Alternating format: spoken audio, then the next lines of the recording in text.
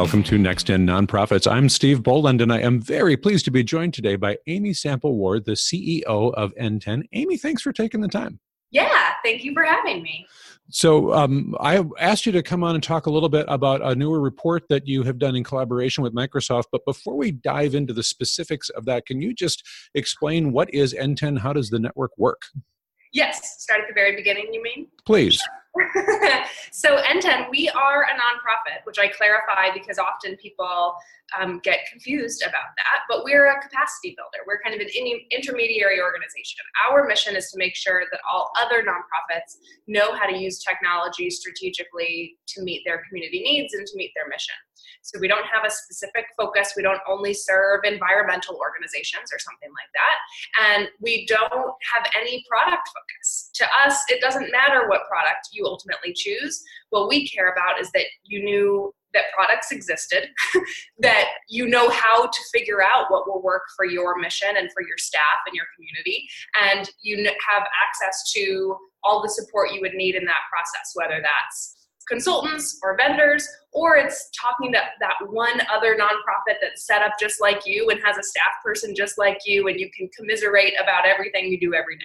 So making sure folks are connected to the educational pieces and resources, but also community and peers and folks to talk to. I really appreciate your introduction on this because it sort of emphasizes that technology is a tool, but not necessarily the solution all the time for every charity in the world. They need to evaluate this based on who they are, what their needs are, all that.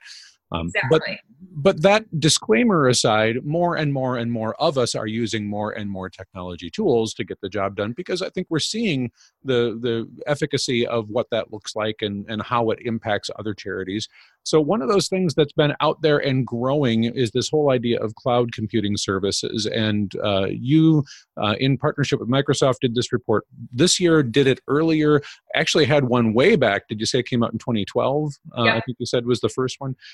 To take a look at what do we know about nonprofit organizations using cloud computing services. So once again, let's start at the very beginning. What do we mean when we say you're using a cloud service? Well, I think I will answer your question, but I will also answer by taking a roundabout way. Please. And that's first to say that I think even in our survey, we define cloud services so that when people are answering, they're all answering to the same definition. But even with that, people still, respond in this specific survey or ask us questions post in our online community all the time with really different understandings of what the cloud means. And I think that is just a sign that all of us have more work to do, the educators, the vendors, et cetera, about what it means. Because if folks don't really know what it means, they're not fully going to have a platform for thinking about the consequences. Right? And how do I evaluate this if I don't totally understand what it is I'm evaluating? So I think that's a bigger piece, and we can talk about that more too. But in the survey specifically, we were looking at folks who were using online hosted software platforms, tools that were either hosted in a server that they managed in their office, but again, people are still accessing online, not installed onto your machine, or things that were hosted by a vendor, someone that you are purchasing that product from. So they were both giving you the software and hosting it for you. So we had both of those options in our survey. So defining that private cloud versus public cloud question, what's in common there is you're using the internet to get to and from your information in one way, shape, or form, as opposed to an internal network like we used to have back in the 20th century, where you plug an Ethernet cable in, and if you weren't in the office, you couldn't see that software, that information, that data. It just wasn't. You have to go into work to see it. But now, most of us have got some way of seeing at least something, email if nothing else, from somewhere that isn't in the office anymore. And that's cloud services. Exactly. And I think, we can talk more about this in light of specific questions, if that makes sense. But one of the bigger kind of reflections that I have on this year's data, and of course previous years, but the way that the sector continues to slowly but quickly, if you know what I mean, it feels like day to day, like not a lot of people are doing it, but then all of a sudden you're like, wait, everybody's doing this. some of these changes of nonprofits, of course, as we say every year, but as if this year is the worst, like having to do more with less, having to stretch and meet more people where they are, which is both a metaphor for like giving them the information they need, but also physically going to the place where those people are instead of expecting people to come to our office, which requires cloud tools, right? To be able to do your work out in the field. As well as nonprofits feeling like we just need the best staff we can get, even if they're not based in our town. Mm-hmm. So they're going to be remote staff. That means our services need to be accessible to someone who's in a different state. As a permanent state of things, not just they went out in the field that day. So I think all of those factors combined, I already knew before we put the survey out, right? There's going to be a lot of cloud tools in practice now because people in organizations are weighing, okay, should we hire these staff that are the best we can get regardless of where they are, or should we just try and do it with the staff we already have? People are making that decision to hire those folks. We know that cloud tools are going to be used more now. And even if you do have such a charity mission that your nonprofit is all centralized in one space, everybody comes into the same space every day. It is such a different world from even just 2 years ago, let alone back in 2012, in terms of what is available to do the work that you want to do. And some of it is moving away from that local desktop install, whether you wanted it to or not. There are some vendors that are just saying, look, we're not going to support the locally installed version of this thing anymore. It doesn't make sense for us in terms of how our business model is moving. So you can get it from us via the cloud, which we think is great, or you can get it somewhere else. And those somewhere else choices, I think, are becoming a little bit more limited. So maybe that awareness of, am I using cloud services, is a little bit higher as some of these folks are thinking it's time to get my new updated copy of Microsoft Office or Adobe, and you're told you can't have the desktop installed anymore. It's now, you get the subscription service, and that's how it works these days. And that's changing the model for some charities. Well, and in some of our questions, it wasn't just a, click your answer type survey. There were open-ended questions too that we analyzed, and it wasn't a huge wave of responses, but just to illustrate the point you're making, there were a number of people who said part of the decision they made to move to an online, to a cloud service was because the product is fundamentally different if it is hosted on your computer versus a cloud service, like QuickBooks. How many nonprofits are using QuickBooks? If you have your local QuickBooks install versus QuickBooks Online, it is a actually different product. And so for them, it felt like, well, we're not even making this decision. The product has made this decision for us because we need these features. So obviously, we're going to use the cloud version of this now. And that was definitely highlighted by some folks who didn't feel like they set out to move to the cloud, quote unquote, but they had to. Well, it's interesting you mentioned QuickBooks in particular, because I'm just working with a client who's making that transition now. And I personally am shedding a couple of tears because oh man, I knew where everything was in your desktop installed version. I knew how to do everything I needed to do. And now I have to go learn a very different interface. And it does look very, very different. Yes, of all the products out there, QuickBooks is, and not just because it's QuickBooks, but because for organizations, it's like, don't mess with the accounting. Right? Like that's where we have triple checked that math. The auditors have confirmed it. No one touch it now. It's written in ink, and then you go to move it to a new system. I don't know what kind of migration could be more stressful for people. Right. But I think in terms of the evolution of support and what it's going to be like, Intuit and other partners out there, we mentioned already Adobe, others are just essentially saying, look, we're not going to support those other tools in the future. So, you should be thinking about this now. You should be making this transition now. So as nonprofits think about this stuff, you had a chance to partner with Microsoft in looking at this survey. You got a pretty broad range of questions about the experience of nonprofits using cloud services, but there's only so many things you could ask. So how did you decide, what did you want to focus on for the 2018 report when you were looking at the evolution of cloud services in nonprofits? Yeah, good question. For us, what I think both because of where N10's mission sits and where Microsoft delivers these services, what we were really interested in was the decision making. Like, are there things that are huge factors for you when you're trying to make a decision either between products or between, a cloud versus non-cloud product? Are there fears that people have?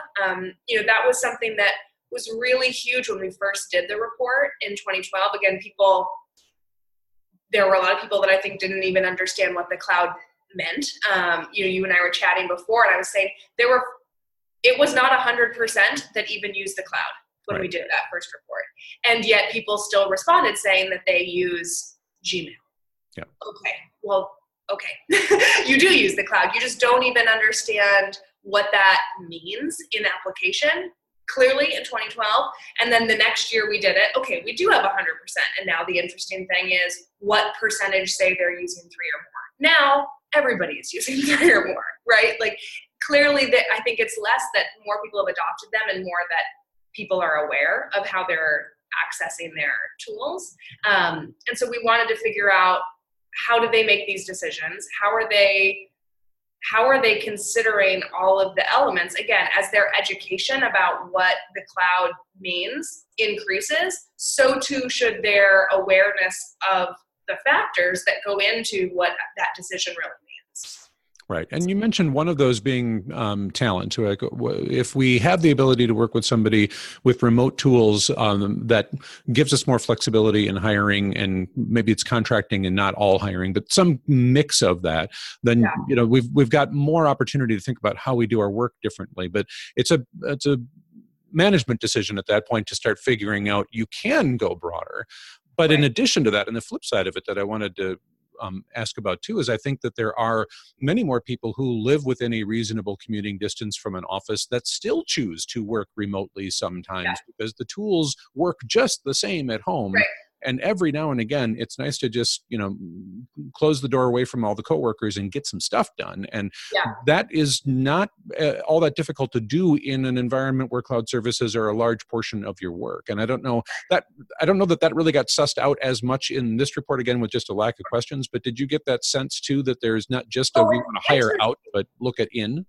Yeah, what's interesting, and of course, this is my read on the report, so I'll just share that as my caveat before anyone says this is exactly what the report says. But what's interesting to me when I look at this data from this year is that one of the big advantages, to use the word from the survey, one of the biggest pluses that people noted is that this means it can be flexible. We can be productive. People can be more collaborative, regardless of where they're based, right? Like using these cloud-based tools is helping us do our jobs better meet our mission, really tied to mission. And yet, one of the biggest concerns, both in evaluating cloud services and in moving to a specific product, is security. Security of that data. What does it mean? What's vulnerable? What kind of data are we storing there? All of those security questions. And what's interesting to me about that is I think the biggest security concerns are human and are not in our products. And that's not to say that our products should not be secure and that we should not be using security as a lens for evaluation. Yes, for sure, do that. But I think that seeing those two pieces, that's a huge plus and that people can be accessing it from anywhere. And that's really tied to us meeting our mission, and that's really great. And then over here, as if it's a separate, unrelated thing, the security of the product is a concern. And I just feel like there's something to unpack there in that security comes from our staff knowing how to use the internet safely, how to use our products safely, how to secure their own devices. If you're out in the field, the likelihood that these organizations are providing cell phones or tablets is unlikely for a lot of the sizes of the organization. So that means they're using personal devices. Do these organizations have bring your own device policies? Do they have security policies that exist on personal? All of these things, not to have this turn into a scary podcast that makes every listener fear for the health of their organization. But to me, I think that is a really interesting place for organizations to at least start talking about, right? That the things that make some of their data vulnerable are the way their staff may be accessing it. And there's so many other areas about security that are so important and so interesting to talk about. And I don't want to go down that rabbit hole too far, but I do want to just ask a little bit about that security through obscurity piece too. I mean, really, how likely are you to be targeted as your two-person nonprofit organization to, dive into whatever is eventually going to end up on a public 990 in most cases anyway. I mean, there's just not that much risk if you don't have a lot of reward for grabbing stuff. So I think as you get more security risk, there's a larger donor database that has more personal information about people or whatever.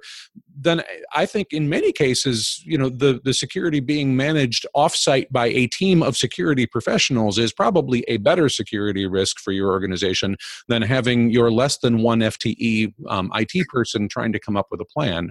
Because I noticed, and let me segue into that, I noticed in the report, you asked about how much internal support do you have for technology usage, and well over half of these organizations have got less than one FTE. I think it's like 70% have 1% or one FTE or lower to manage the stuff on site. So that's got to factor into all of the stuff that we're talking about here too, right?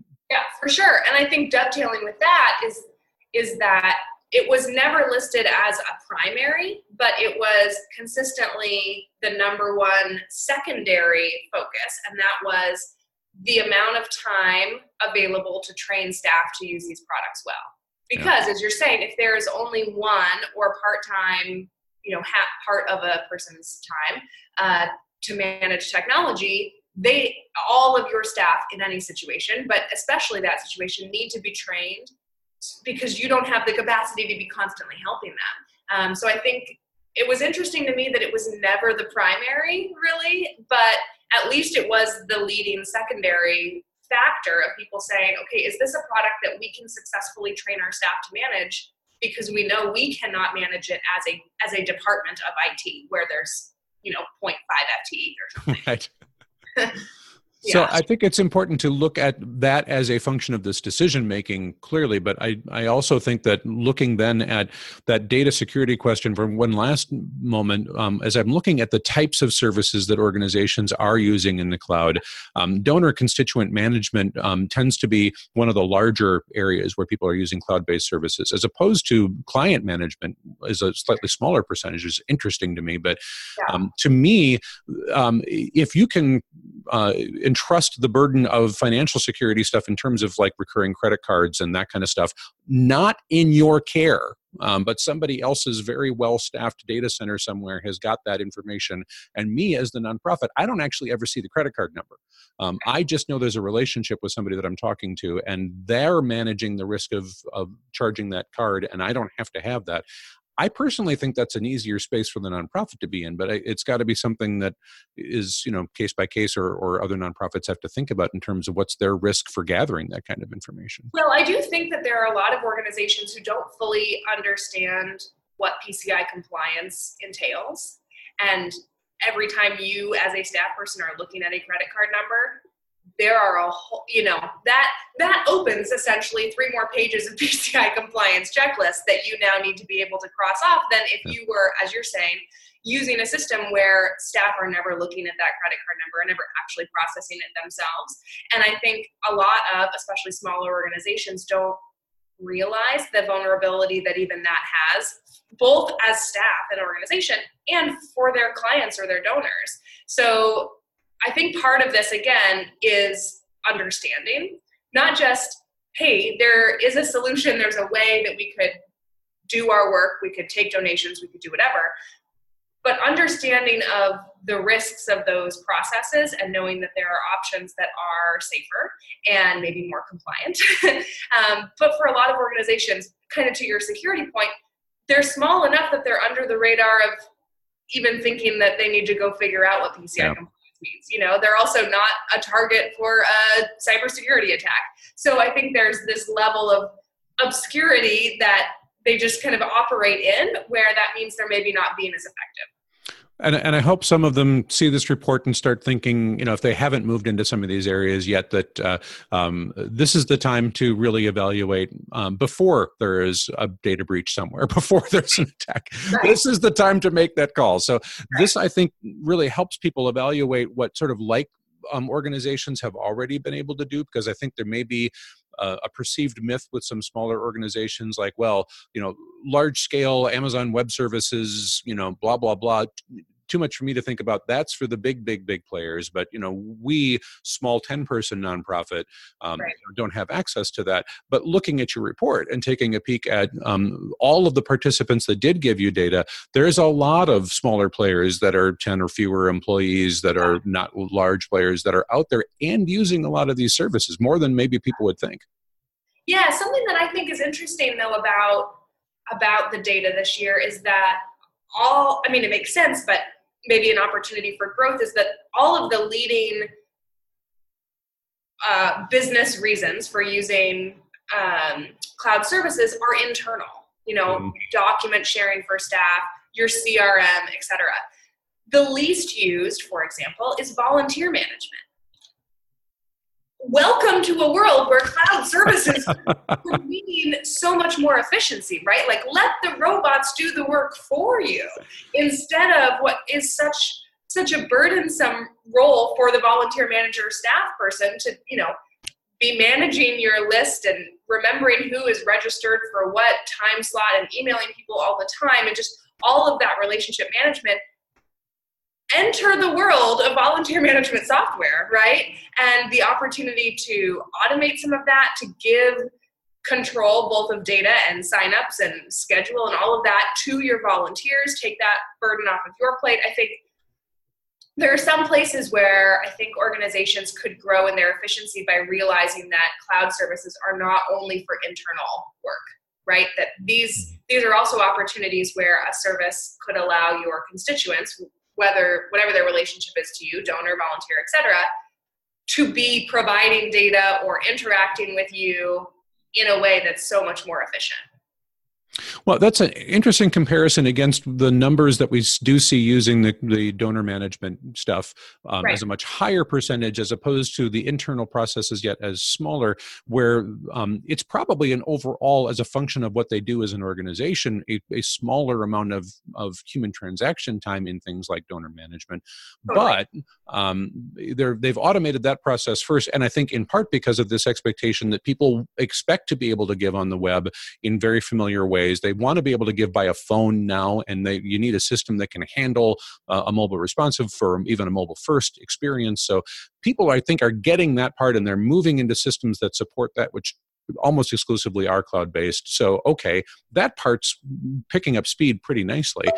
But as you point out, this idea of a lot of staff time in the service delivery end of things using volunteer power, all that stuff, is still in maybe older processes in a lot of organizations that I visit. But maybe they don't feel the urgency because there's maybe not as much customer demand that I should be able to log into your website and schedule my own volunteer shift. Why do I have to call an office and wait for office hours and talk to a person and all that stuff?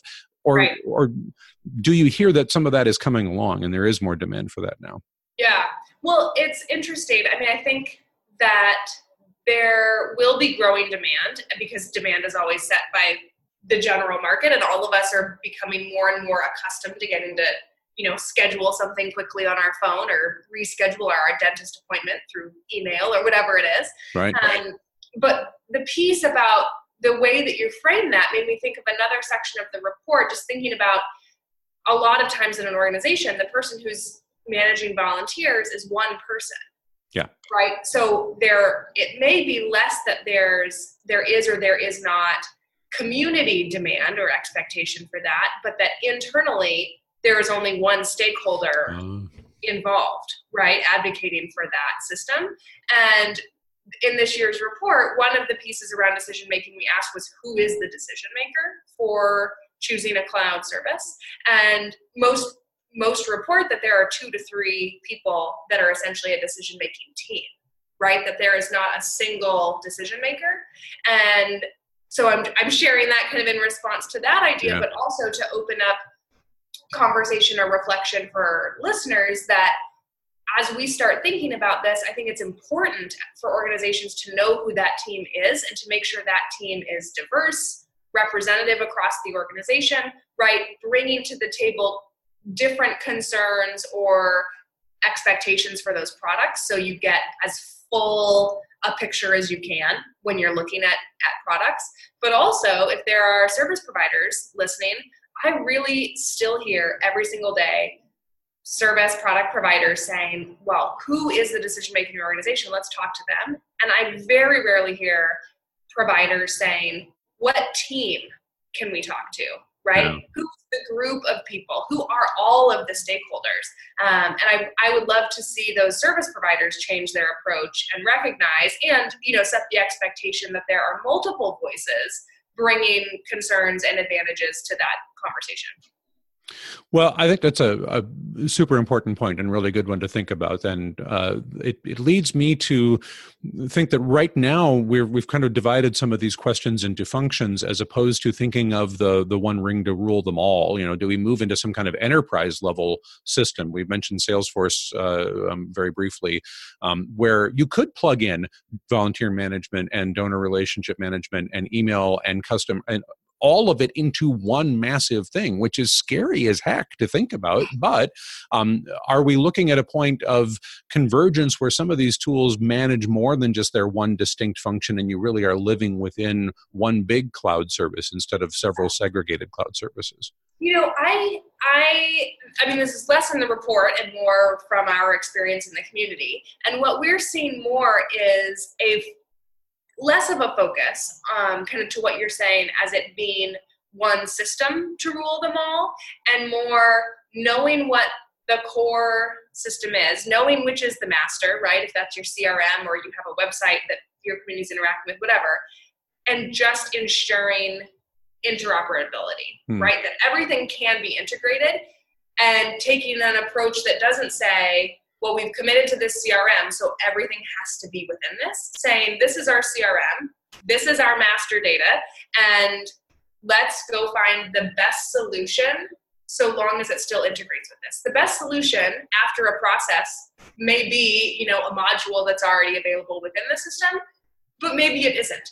And taking an approach that just says we want to maintain this master and have integration allows folks to still, I think, have a more comprehensive approach and review instead of saying, well, we already committed this CRM.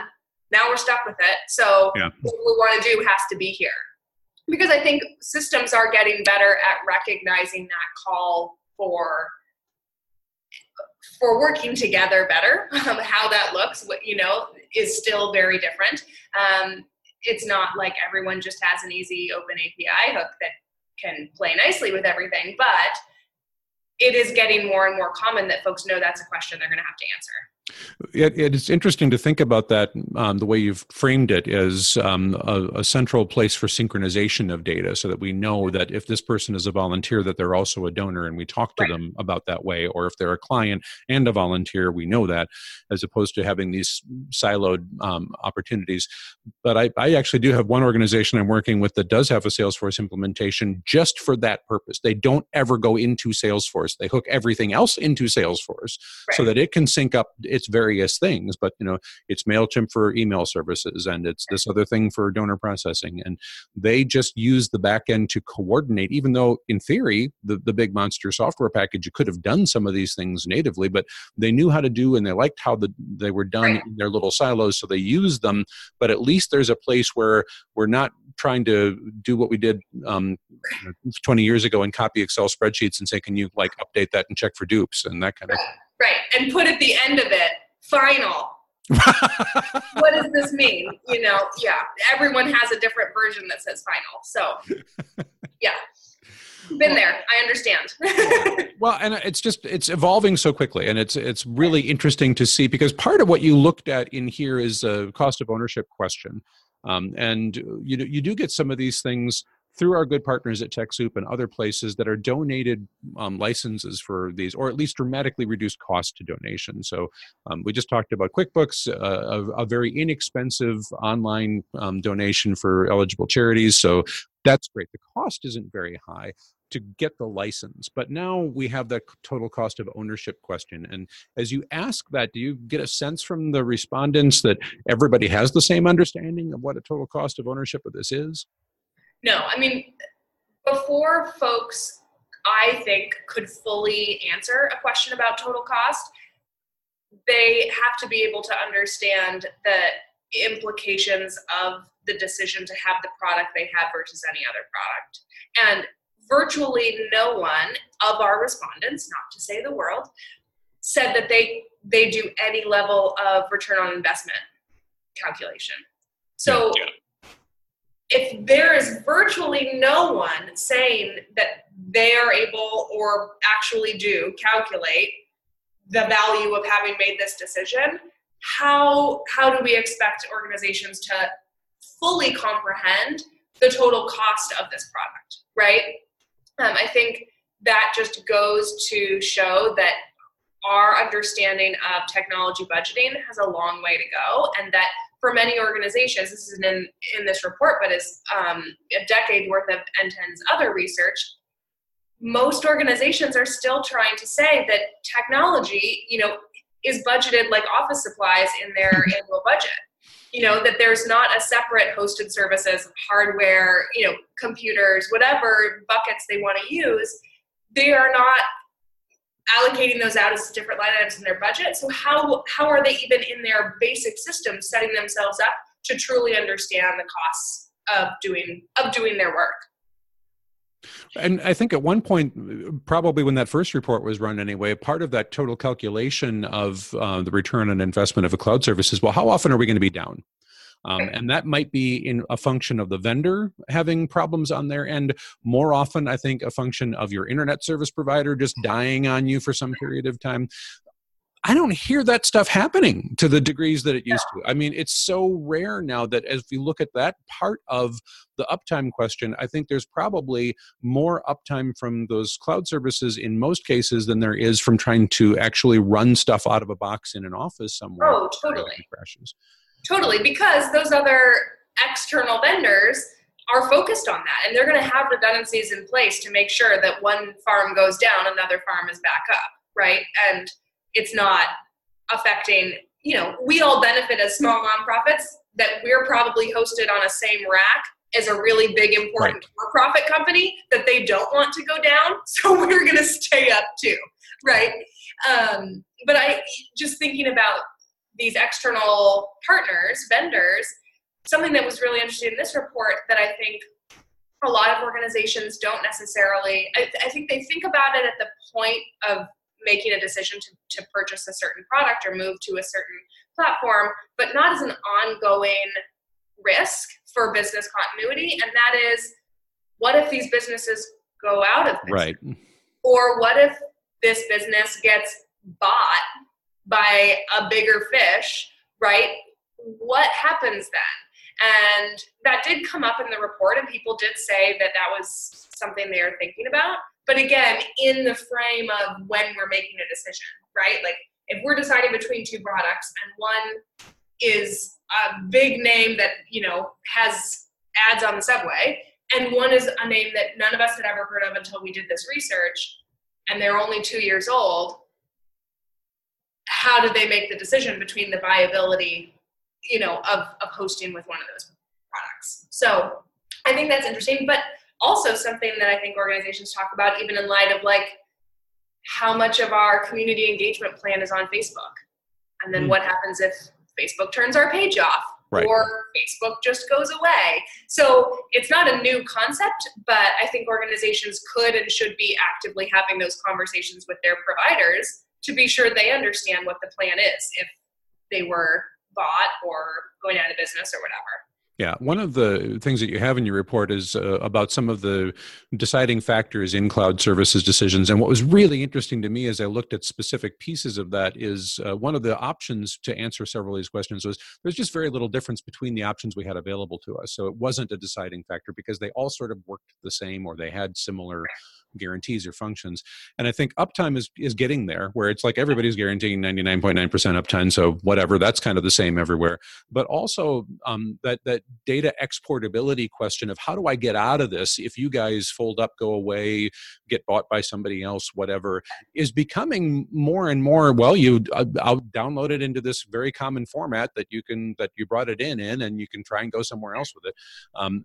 Very much becoming easier to understand the path back out, but you do need to ask the question. Yeah, and I think I totally agree. It is becoming more common. And I think kind of hand in hand with that is the idea of access to that data, even if you are healthy and we are healthy and nothing's changing, right. Just wanting to have a backup, but having a backup that like you can have, right? Like that isn't also hosted by them in just a log of weekly backups. And what is that is that backup even accessible? Is it worth considering in a backup? Because if there was a natural disaster, could we actually, open that backup and run it somehow and access our data or not? And I think, like I said, it goes hand in hand with what you're saying about just being able to exit too.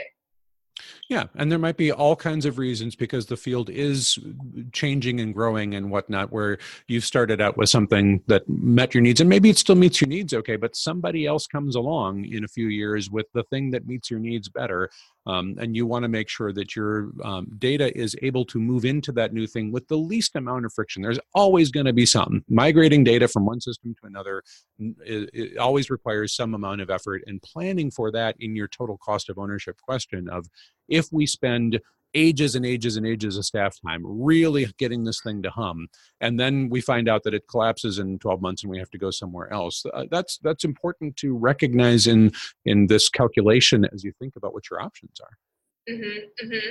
And I thought it was interesting, just because it's a little bit different than what I have been hearing from kind of practical feedback in the community, that in the report, people said, the majority of respondents said that when they're making a decision, they are actually reviewing every one of these possible things, talking to other clients who did or did not like the product, or wanted to get out, looking at all the things available on the product website, but finding reviews elsewhere, finding customers elsewhere.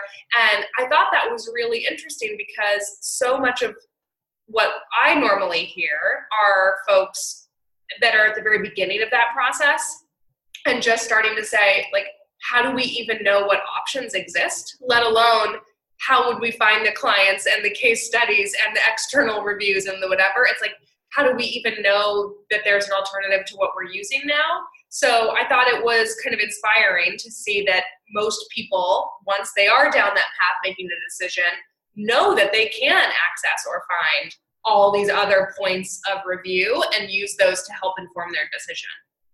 So we are starting to run a little low on time, and I want to make sure, first of all, we've only kind of scratched the surface of some of this report. So, and we'll make sure that we've included a link in the show notes for people to be able to get their own copy, take a look at it. But are there pieces of these findings that you really wanted to go, oh, we didn't talk about this and it was really unusual or unexpected or interesting this year? No, not necessarily. I mean, I don't have a stake in the game for the specific data, but I do appreciate the opportunity to highlight some of these bigger reflections that there's maybe more to consider than just the product itself. And I would love organizations to keep thinking about the impact different decisions for technology have on staff time. If it's saving them time, that's a huge factor in return on investment, for example, that I think gets overlooked, but makes the difference between staff getting burned out because they enter something 3 times a day, or not, as well as the client experience, et cetera. So really looking at the impact that these tools will have on the way you work and not just what data you collect or how you store it or what site you go to access it. I think that's really important. Yeah, just to hit that working remotely question piece, that was in your questions of recent decisions. So the ability to work remotely, over 57% of folks say this was a deciding factor in making decisions to do this. And that remote work thing isn't just because, it's a nicety, but rather you could be losing talent to places that do have remote work options and all these things. And I do think that if you look at the total cost of ownership of, well, what if we stuck with this thing and then had to replace 2 people next year, which is a tremendously expensive thing for a charity to do. What if we made it easier for everybody to stay with us? Give them some options, give them tools, give them things, and then put that into our calculation of we're going to have less staff turnover if we have this thing here than if we had chosen not to and had to kind of be more restricted. So people can learn so much more about this, but so many other things, not only from N10's publications and website, but you all get together in person. So can you just help us wrap up a little bit by talking a little bit more about what people can be looking forward to from N10 upcoming events, other publications that might be coming out soon? Yeah, for sure. If you want something that is online and you can do anytime and you're interested or potentially scared, based on our conversation today, we have an online assessment tool called Tech Accelerate. It's on the website. It's free. You just create an account, and you can even have other staff help you. It's intense. It's a real assessment. It's over 70 questions to help you understand where you're at with your tech adoption and where you might be at risk, and it'll identify those risks for you. So that's on the N10 website, N10.org. It's called Tech Accelerate. And then otherwise, if you want to keep learning, we have a nonprofit technology management professional certificate that you can do online courses all around the year. And you can find that on our website too. And in the spring, we will be here in Portland, Oregon for our annual Nonprofit Technology Conference. So you can join about 2,300 other nonprofit staff of all missions and all job types to come talk about how we use technology to change our world a little bit faster. Perfect. I really appreciate you taking the time to talk about this report. Really excited to see what is next and what comes out with more N10 work. So Amy Sample Ward, CEO at N10, thank you so much for the time. Yeah, thank you so much.